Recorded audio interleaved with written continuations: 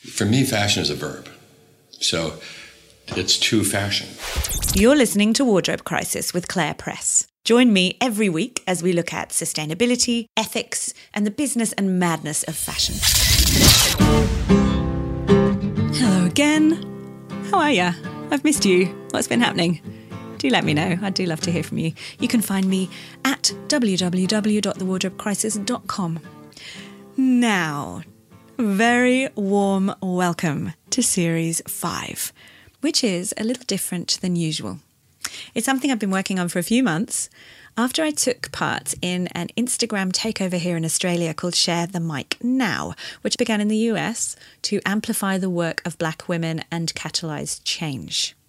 So here I was partnered with the Indigenous Australian social justice advocate, Belinda Duarte. And we're actually going to hear from Belinda later in this series, which is so great. She is wonderful. But it made me think, could we do something similar with the podcast? Because it's all very well to talk about representation, to talk about diversity and inclusion and allyship and active anti-racism work, but it has to move beyond talk. Okay, but podcasts are all talk, right? So what does it look like practically to do that work in the podcast format? How could we shake it up? Not just to make space for different perspectives and stories, because I do think we do that already.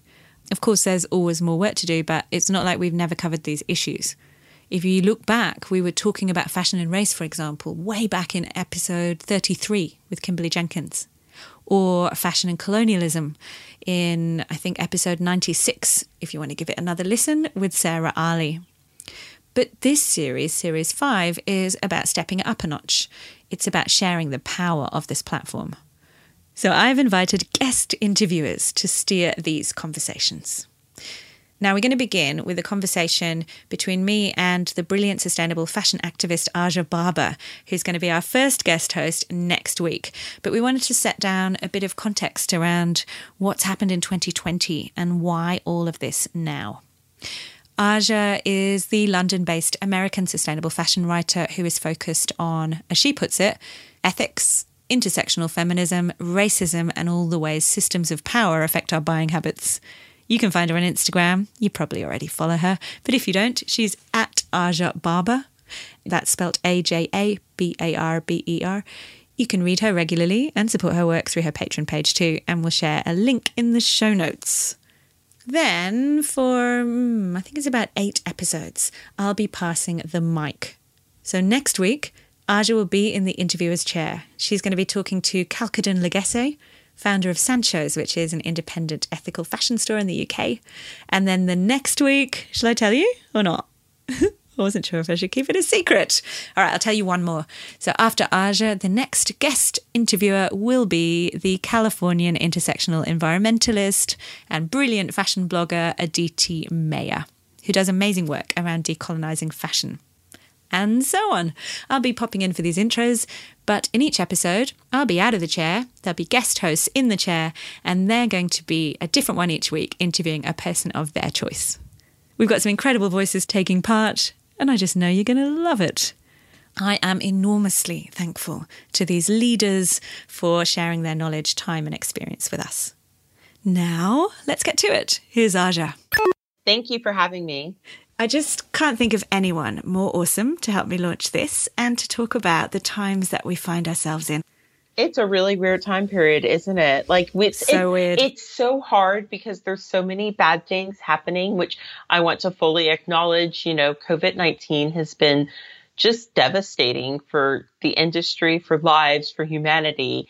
But I like to always remember that when we have these transitions, we do have an opportunity to rebuild the things that need to be strengthened and to come back even stronger. And so that's how I choose to look at this, recognizing that it is a horrific time for so many people, but also seeing it as an opportunity to do the things better that we should have done before we went into it. If you're lucky enough to have the space to be able to think through some stuff at this moment, everything's pointing towards that, isn't it?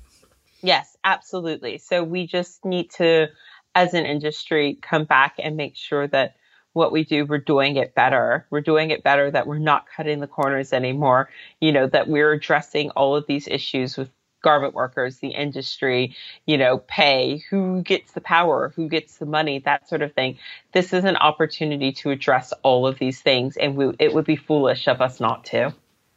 Last time we talked, I think it was in April, we did an Instagram Live, but it feels to me like that was ages ago, just with everything that's happened, even just looking at COVID. But obviously Black Lives Matter.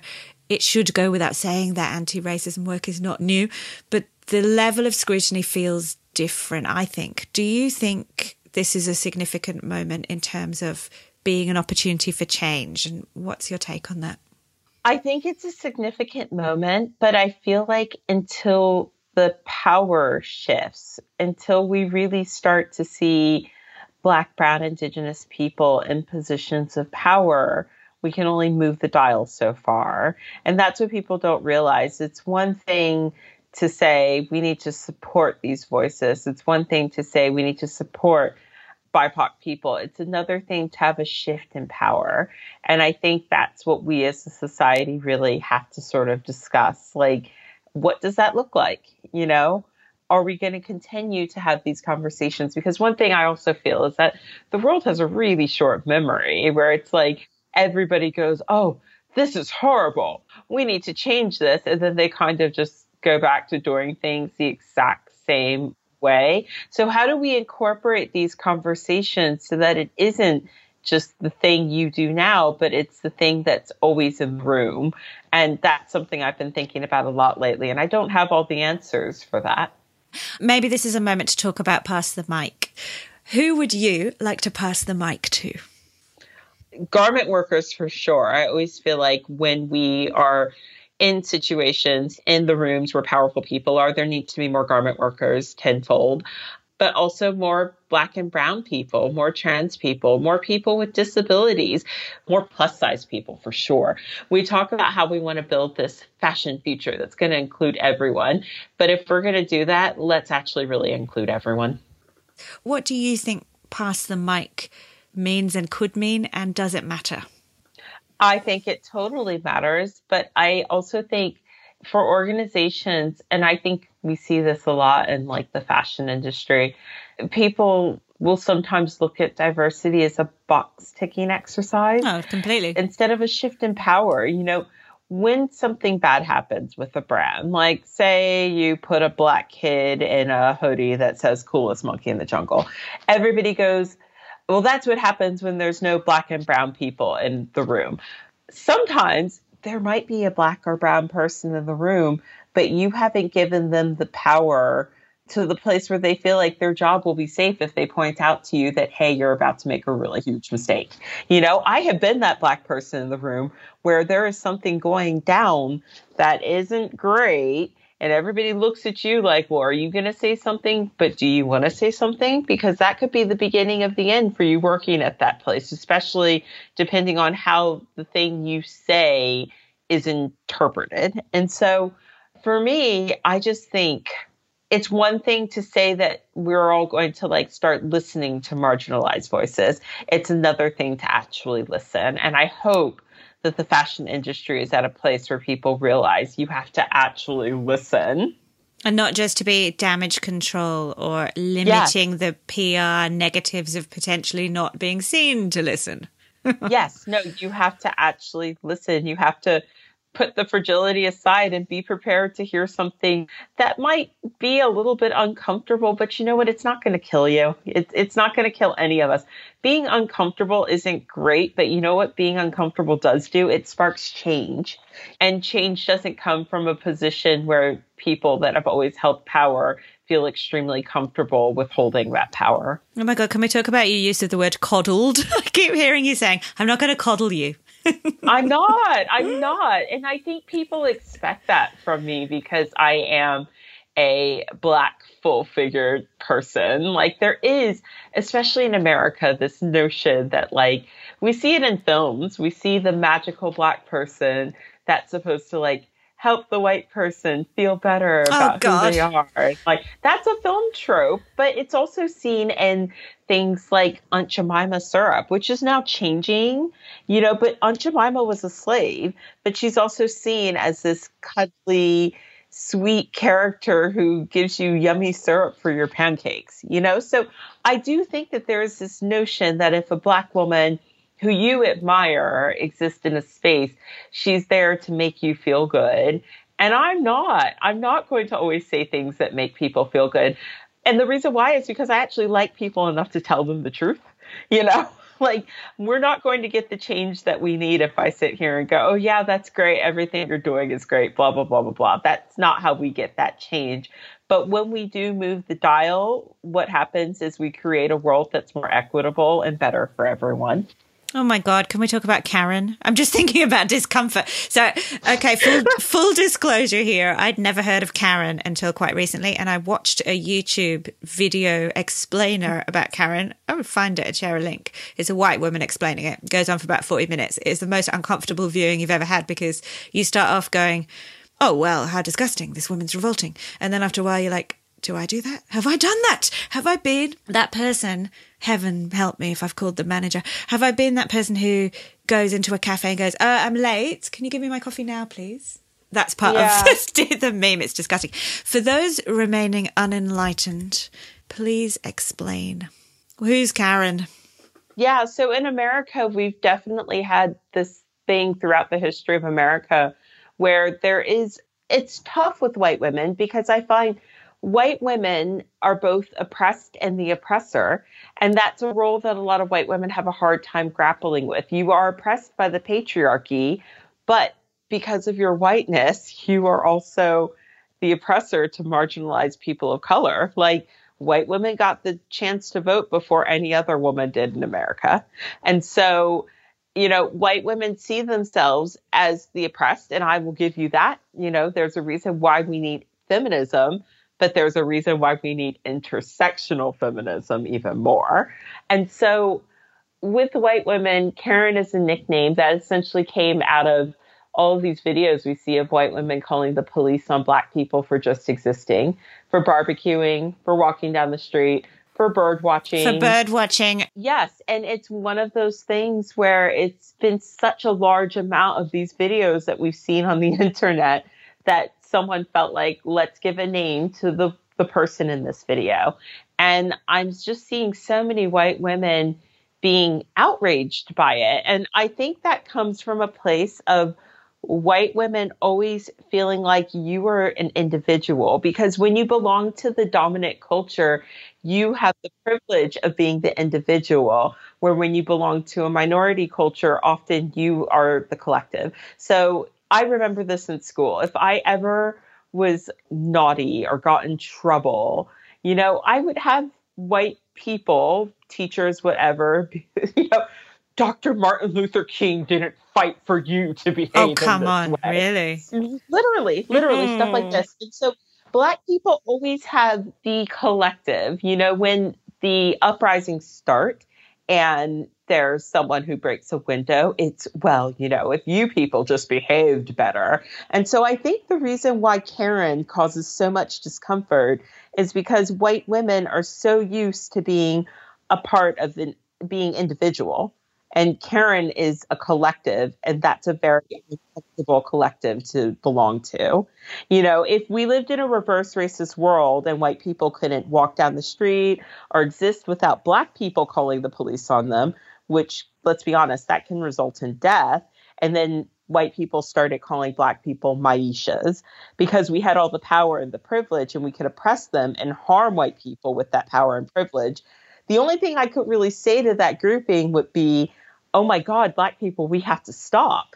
But the problem with fragility is that instead of focusing on the collective action that has caused the nickname, I've heard a lot of white women acting like that nickname is oppressing them, when in actuality it is the collective Absolutely action not. Yeah.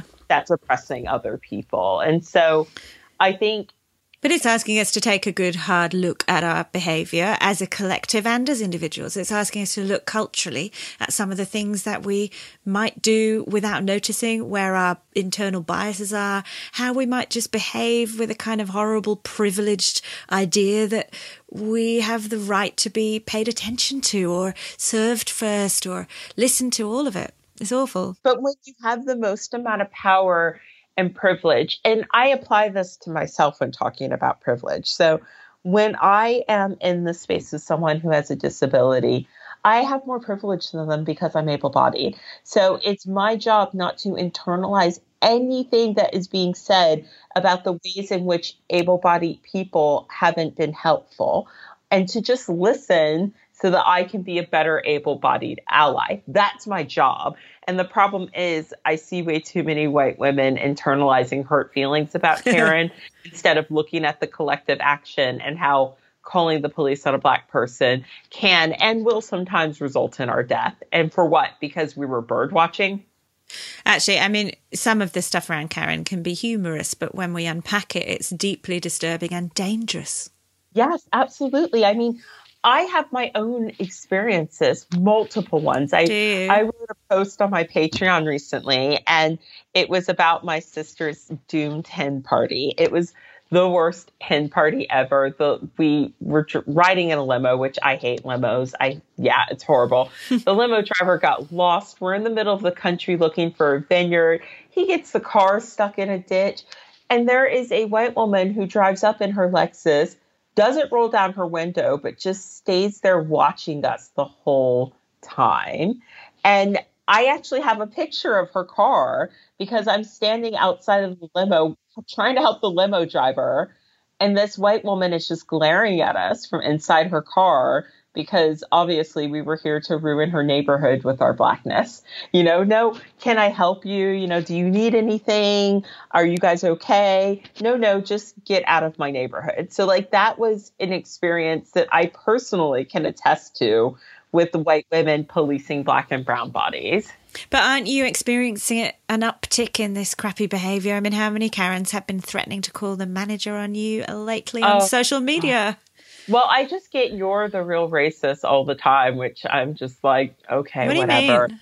It's this weird thing where it's once again the discomfort in belonging to a collective instead of an individual. It's very, very weird. I've had an uptick in following. There's been a lot of great people. I would say 95% of people that follow me are wonderful. But those people that follow me just so that they can be contrarian are just it's just a massive headache. And oh, but why can't you prioritize how I feel in these posts? Because your feelings are pretty much prioritized in most parts of the world. This is maybe one of the one spaces where your feelings will not be prioritized and you cannot handle it. So yeah, I've had a real uptick, but also you make such an obvious, I think it should be obvious point that this is your space. People don't get to come into your space and demand attention for their stuff. Also, I've always said this, when you're really busy doing your own thing, you don't have time to not mind your own business. I am so busy with the stuff that I do. There are millions of people on the internet that I disagree with.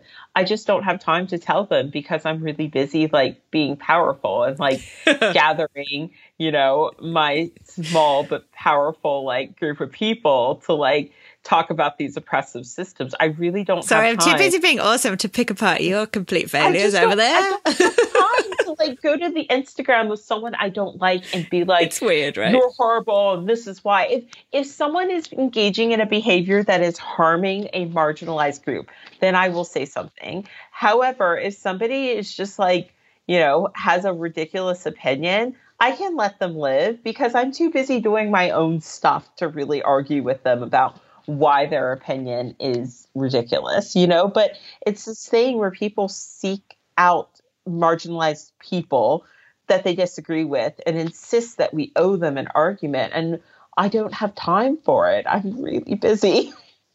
The thing is, there's actually so many resources out there, and often I do share these resources. I'm just not going to stop my day and be like, oh, okay, let me give you half an hour. So let me stop my entire day and make sure that I help Susan. That's not what I'm going to do.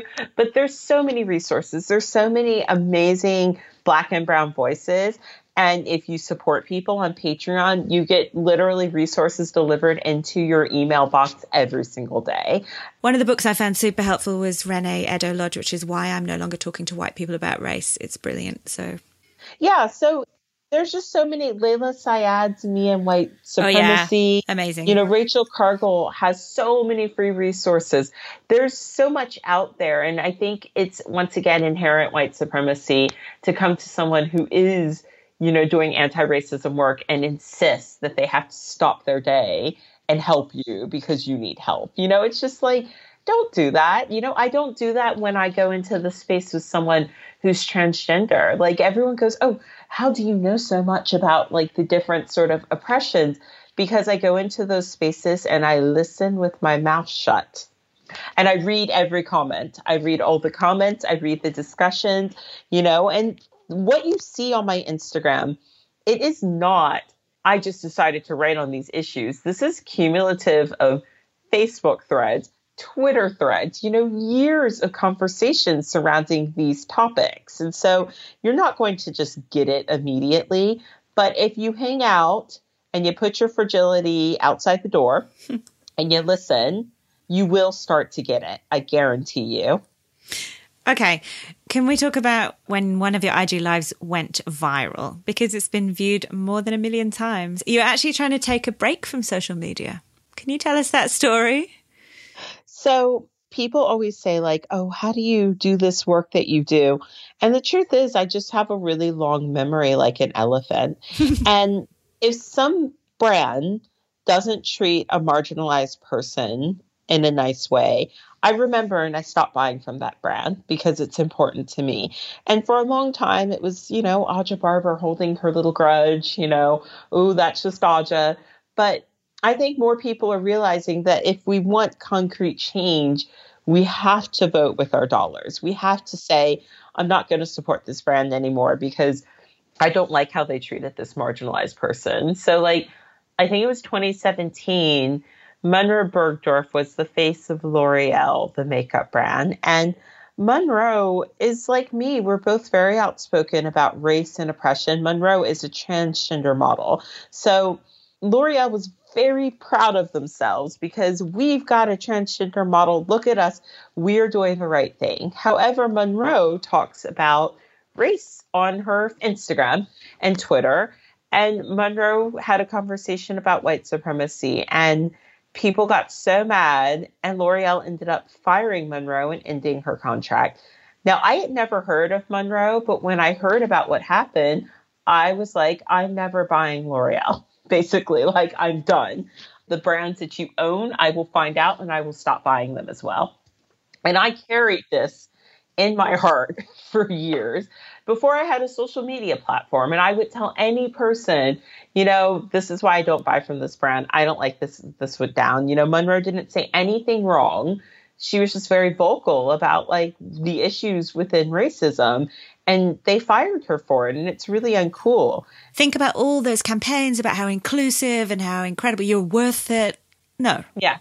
It's the idea that you want a token to show the world how inclusive you are.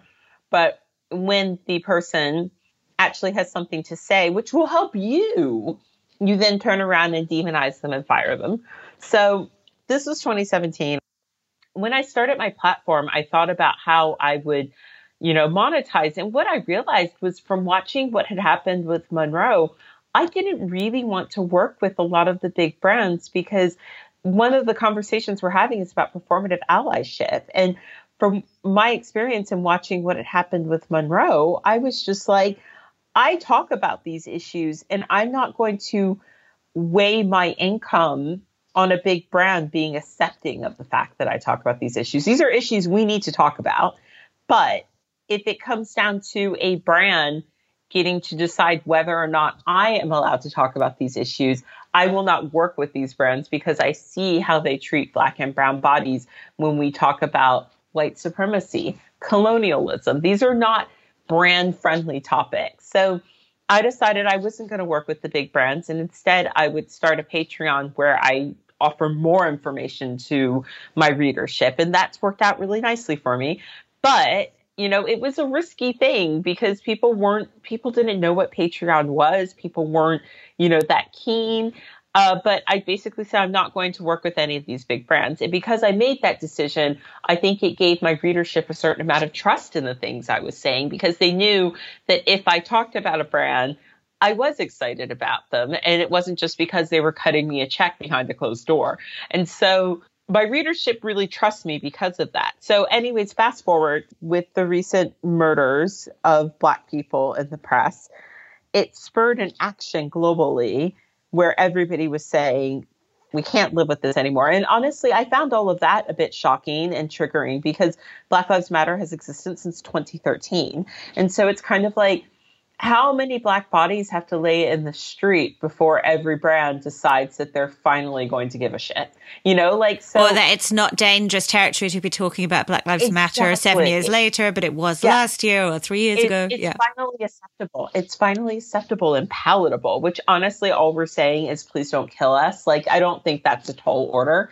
And so all these brands decided that they were going to, we stand with Black lives. And some brands didn't even say it. Some of them would be like, together forever, you know, like using the language of social justice without actually embracing the movement, which is, I think that's quite tricky and duplicitous, if I'm honest. It's like attempting to market yourself as inclusive while still not really adapting the messaging, you know? But even the black squares and that, we'll get onto that, but let's just, so what happened with L'Oreal?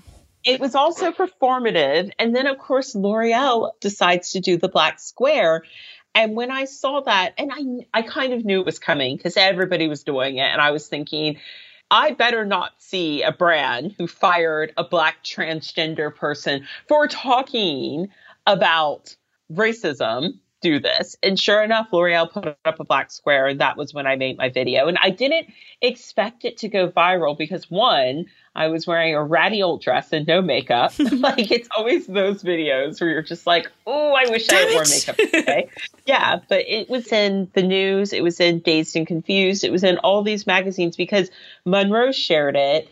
And as a result, L'Oreal, under a new president, they've had a changing of the guards, did come to Monroe and talk to Monroe, publicly apologize. And now Monroe is working with them as a consultant. But I made this video talking about why Black and brown people do not trust these brands, why all of this looks performative, because you will literally fire a transgender model after you've used, you know, her being, her personhood, her identifiers to signal to the fact that you're a progressive company. The minute she starts talking about race, you're going to oust her. And I talked about that was why my decision to not monetize my Instagram with brands was because I've seen how brands treat Black and brown people the minute we say anything that is slightly uncomfortable about race. And so this video went viral. It's been watched probably almost 1 million times. And I basically laid out exactly what performative allyship looks like and why this is so toxic. It's attempting to basically profit from a movement that was started where Black people were like, yo, it would be great if you'd stop killing us. And you decided that the movement was too radical. But yet now, 7 years later, you're putting it on your marketing while still punishing Black and brown people behind the scenes. And that's what performative allyship is. You use some chilling phrases, I think, and they're obviously absolutely right. But you talk about people posting to keep the algorithm churning. You talk about capitalizing on Black deaths to keep yourself relevant. Yeah. You talk about brands jumping on this. And of course, it's not everyone, but we know that some are doing that. You know, they've never thought about it before. They haven't thought about it since. But at the time, it seemed like a good thing to be on board with. It turned into an absolute, look at us, we're a safe company. You can buy from us. Okay, cool. So how many Black and brown people are in your upper management? Oh, 0. Oh, okay, that sounds really safe. So let's hear from some of your Black and brown employees. You've seen a bunch of like Instagram handles pop up where specifically Black and brown people are talking about their experiences with certain companies, and it's not good. You know, so everybody's sitting here going, oh, we're going to embrace this 7-year-old movement where, you know, hundreds of Black people have died on camera. But, you know, it's been 7 years, so I guess we can accept it, but we'll use it on our social media. But what about, I mean, there is obviously also a lot of will to make change. We know that many individuals do want to change this. People do want to use this moment to do better, to recognise they've not done as much as they should have in the past. How can people be genuine allies and effective allies? Hire Black people, pay us well, and listen to what we have to say. And not just Black people, hire trans people, hire people with disabilities, and don't make your company culture one where you hire this person and you don't listen to what they have to say, or they say the uncomfortable thing and then you fire them because you can't handle the uncomfortable thing.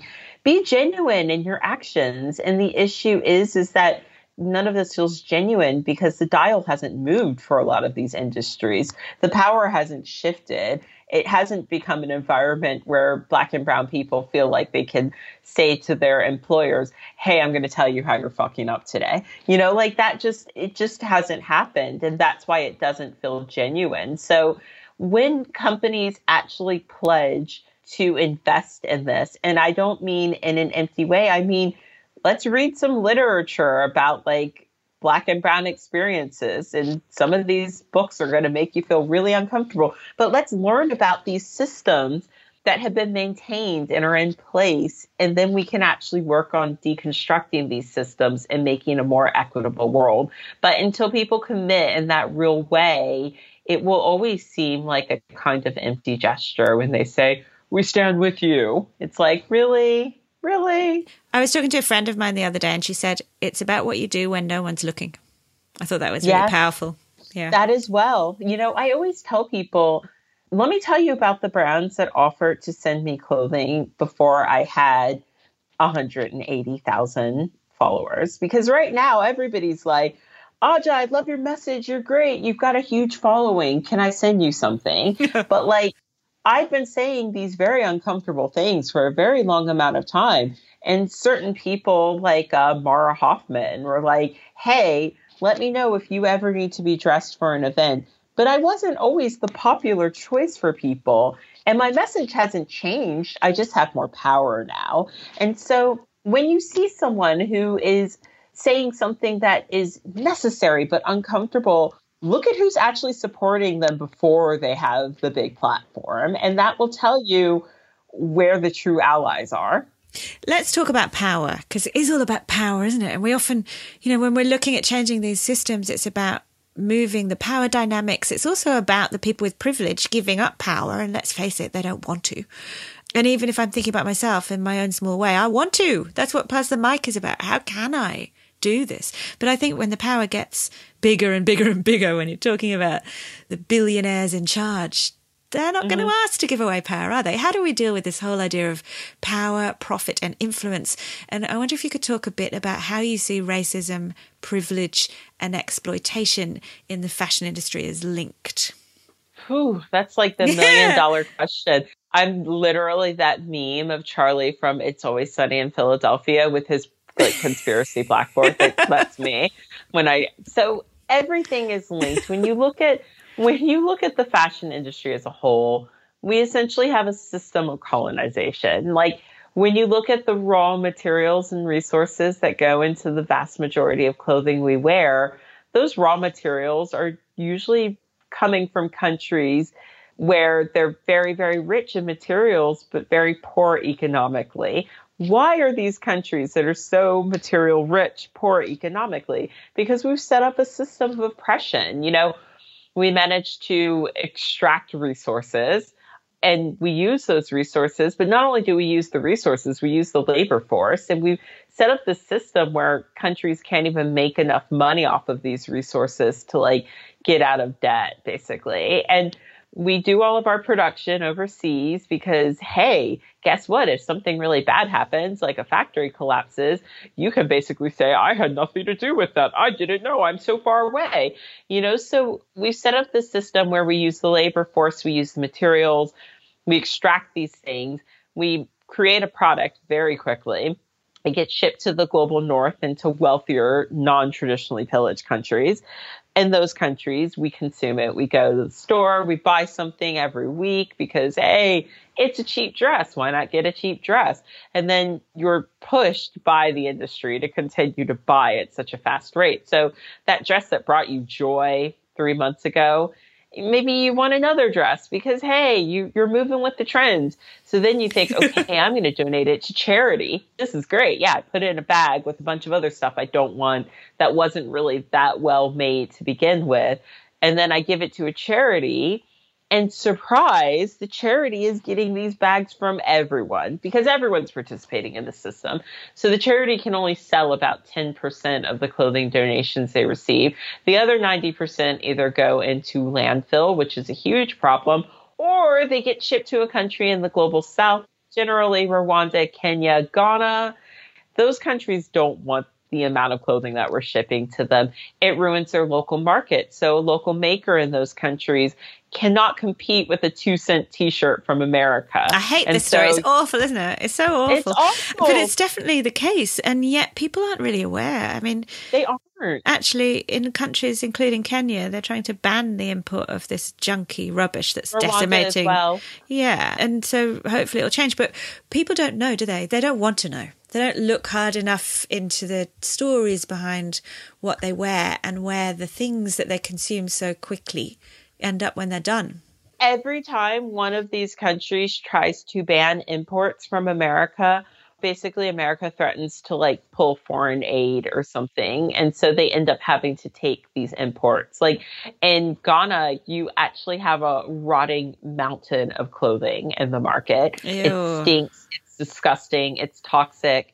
And that's on us. That is where your cast-offs end. And so basically the modern fashion industry, particularly fast fashion, is a system from start to finish, which craps on people of color. And it is a feminist issue because the vast majority of garment workers in the world are women. And so that's how all of this is really connected, because when you look at who has the resources, who's being ripped off, who has the labor force, who's being ripped off, it's all Black and brown bodies. And it's all connected. You and I are obviously really knee-deep and wading through the mire of all this junk for years and years. Yeah. Where does it come from in you? Where does sustainable fashion, where did it start for you? I've always loved fashion. I've always wanted to know how things are made. I remember being a kid and being obsessed with records. And one time I thought, I'm going to make a record. And which ones? I have to know. Oh, I listened to records in my basement with my dad. I listened to a lot of jazz with my dad. We listened to, just a lot of modern 80s stuff. Yeah, my dad got me really into Joni Mitchell, Crosby, Stills and Nash, lots of Miles Davis, John Coltrane, Sarah Vaughan, Ella Fitzgerald. So I was obsessed with records as a kid. And I remember thinking I wanted to make a record one time. So I cut the shape of a record out of cardboard and tried to play it on the record player, and so mad that it wouldn't play. And so I've always found that I have interest in the things that I'm interested in. So with clothing, I naturally wanted to know about how it was made. I used to write to CEOs when I was in high school. I wrote Mickey Drexel one time, who used to be the CEO of yes. and he wrote me back. Did you? So so I've been always very curious about the industry. And I've always sort of, even though the vast majority of my career was in television, I always wrote about fashion on the side. I always blogged. I always read everything I could in regards to the industry. You want to know how things work. You're that person. I can see you making that. You're how do records work? I'm going to try and make one. I'm going to make one. And it was the same with clothing. I went through a phase where I tried to make dresses. They were all terrible. And what I realized was that making clothing is really hard. And if I know that it's really hard and costly and backbreaking work, how on earth are these brands able to charge this amount? And on top of that, I was also fashion blogging, and blogging got very, very popular. And what I realized was that here I was buying X amount of clothing, and I noticed that I was buying more clothing than I used to. I saw that gradual change, but it wasn't just me. It was the entire world. And so if the entire world is buying clothing, some people more than me, because even when I was a blogger, I was never that person that would buy a garment just to wear it on the blog. I would wear my clothing, but at the end of the season, I'd be left with a lot more clothing every season. And it just got me thinking, I'm someone who kind of thinks that they monitor this, but yet I have a lot of clothing. How is it that I'm doing this. It was the world. And that was what I was realizing, that it wasn't just us. It was the entire planet that has decided that we just were just overconsumption and not really even realizing. Not realizing it. It was so subtle. And so I sort of backed away from blogging for various reasons. And I started to really investigate it. One summer, I volunteered at my local charity shop, and I compared that to like Prometheus and Zeus, how like Prometheus has to get his guts ripped out every day by an eagle. It's the same. The piles of clothing never stop. They never stop. You are opening bags all day, every day. And I'm just thinking, oh my God, what have we done? What have we done? And so through all of these experiences, I really began to think, this is not good. This is an issue. And sure enough, all of a sudden we're all thinking, oh no, what have we done? But it was a cumulative thing where you're looking at all of these different factors in your life and just thinking, I love fashion, but how did I become this person that has a stuffed wardrobe and nothing to wear? And how is it that we are just producing at this rate? And how do all these stores have so much stuff and they can't be selling it all? So where's it all going? And that was what led me to sustainable fashion. What led you to London, just really briefly, because I've only got one more question to ask, because you grew up where? I grew up in Reston, Virginia, but I first came to London when I was 20. My school had a work abroad program, and I found a clothing company that I loved and decided that I wanted to work with them. So I wrote them a letter. There's a theme. And they were like, oh, this girl sounds really weird. Let's take her on. So I ended up coming to London in 2003 and having a really great experience within a small fashion label and learning about how things are made. It was an exciting time to be in Shoreditch because it was right before things got like too hit. And so I fell in love with London. And then I met my partner completely separate of all of that 15 years later. And, you know, when we kind of began to realize that we were probably going to be together, he kind of was like, well, you know, I live in the UK and you live in DC. So like, who's going to move? And I was like, I volunteer as tribute. So I ended up moving back to London 15 years later, but it's always been the place where I have been happiest. And it's always been the place where I've been able to just connect with people. London's just, it's my city. It's where I'm very happy. That's good. I love London. I miss it. I told you I had one more question. What would you like me to be asking you? Oh, I don't know. Or what would you like me to be asking you about? Here we go. What sort of fashion future do you want to live in? What sort of fashion world? Where do you want to see fashion go in the future? Yeah, good question. All right, then. So what is the sort of dream? So if you had all the power and you could paint a picture of a fashion future that got the Aja tick of approval, what would it be? No more fashion billionaires. Sorry, but like the whole billionaire thing, it's gaudy. It's done. Like you don't need that amount of money. And the fact that the industry has such staggering wealth discrepancies means that like something is very rotten there. No more big, huge monster brands, because I think when things get to be a certain level of huge, they cannot be controlled. And no matter what you say you're doing, there's something rotten happening in a corner where you don't even really realize it's happening. I want to see people really prioritize giving their money to small business. And I want to see small business gain power, not become so powerful that you have thousands of stores worldwide, but powerful enough that the companies that do have thousands of stores worldwide will feel slightly threatened by you and therefore feel cumulatively. Yeah. I like that. So what I want to see is I want to see power more evenly distributed and money more evenly distributed throughout our industry. And when that happens, collectively, the industry will be forced to clean up its act, because one thing that big brands don't like is competition. Thank you for listening to Wardrobe Crisis. You can find the show notes for each episode and read our magazine over on our website, www.thewardrobecrisis.com. And that's where you can also sign up for our free sustainable fashion newsletters. I I hope you've enjoyed the show. I'd love you to help us spread the word. Tell a friend, share on social media, or leave us a rating and review in Apple Podcasts. It really helps new listeners find us on the app. You can get in touch with us on social media. The show is on Instagram at The Wardrobe Crisis, and I'm on there too. And on Twitter, I'm at Mrs. Press. Finally, if you'd like to support us financially, look for Wardrobe Crisis on Patreon. There's also a link in our Instagram. But for what you'd spend on a magazine each month, you can be part of the Wardrobe Crisis Patreon community, and you'll get exclusive podcast content, articles, and special access. My friends all feel that I'm carrying a still. I tell them all that they are wrong because I love you, because I love you, because I love you, because I love you, because I love you.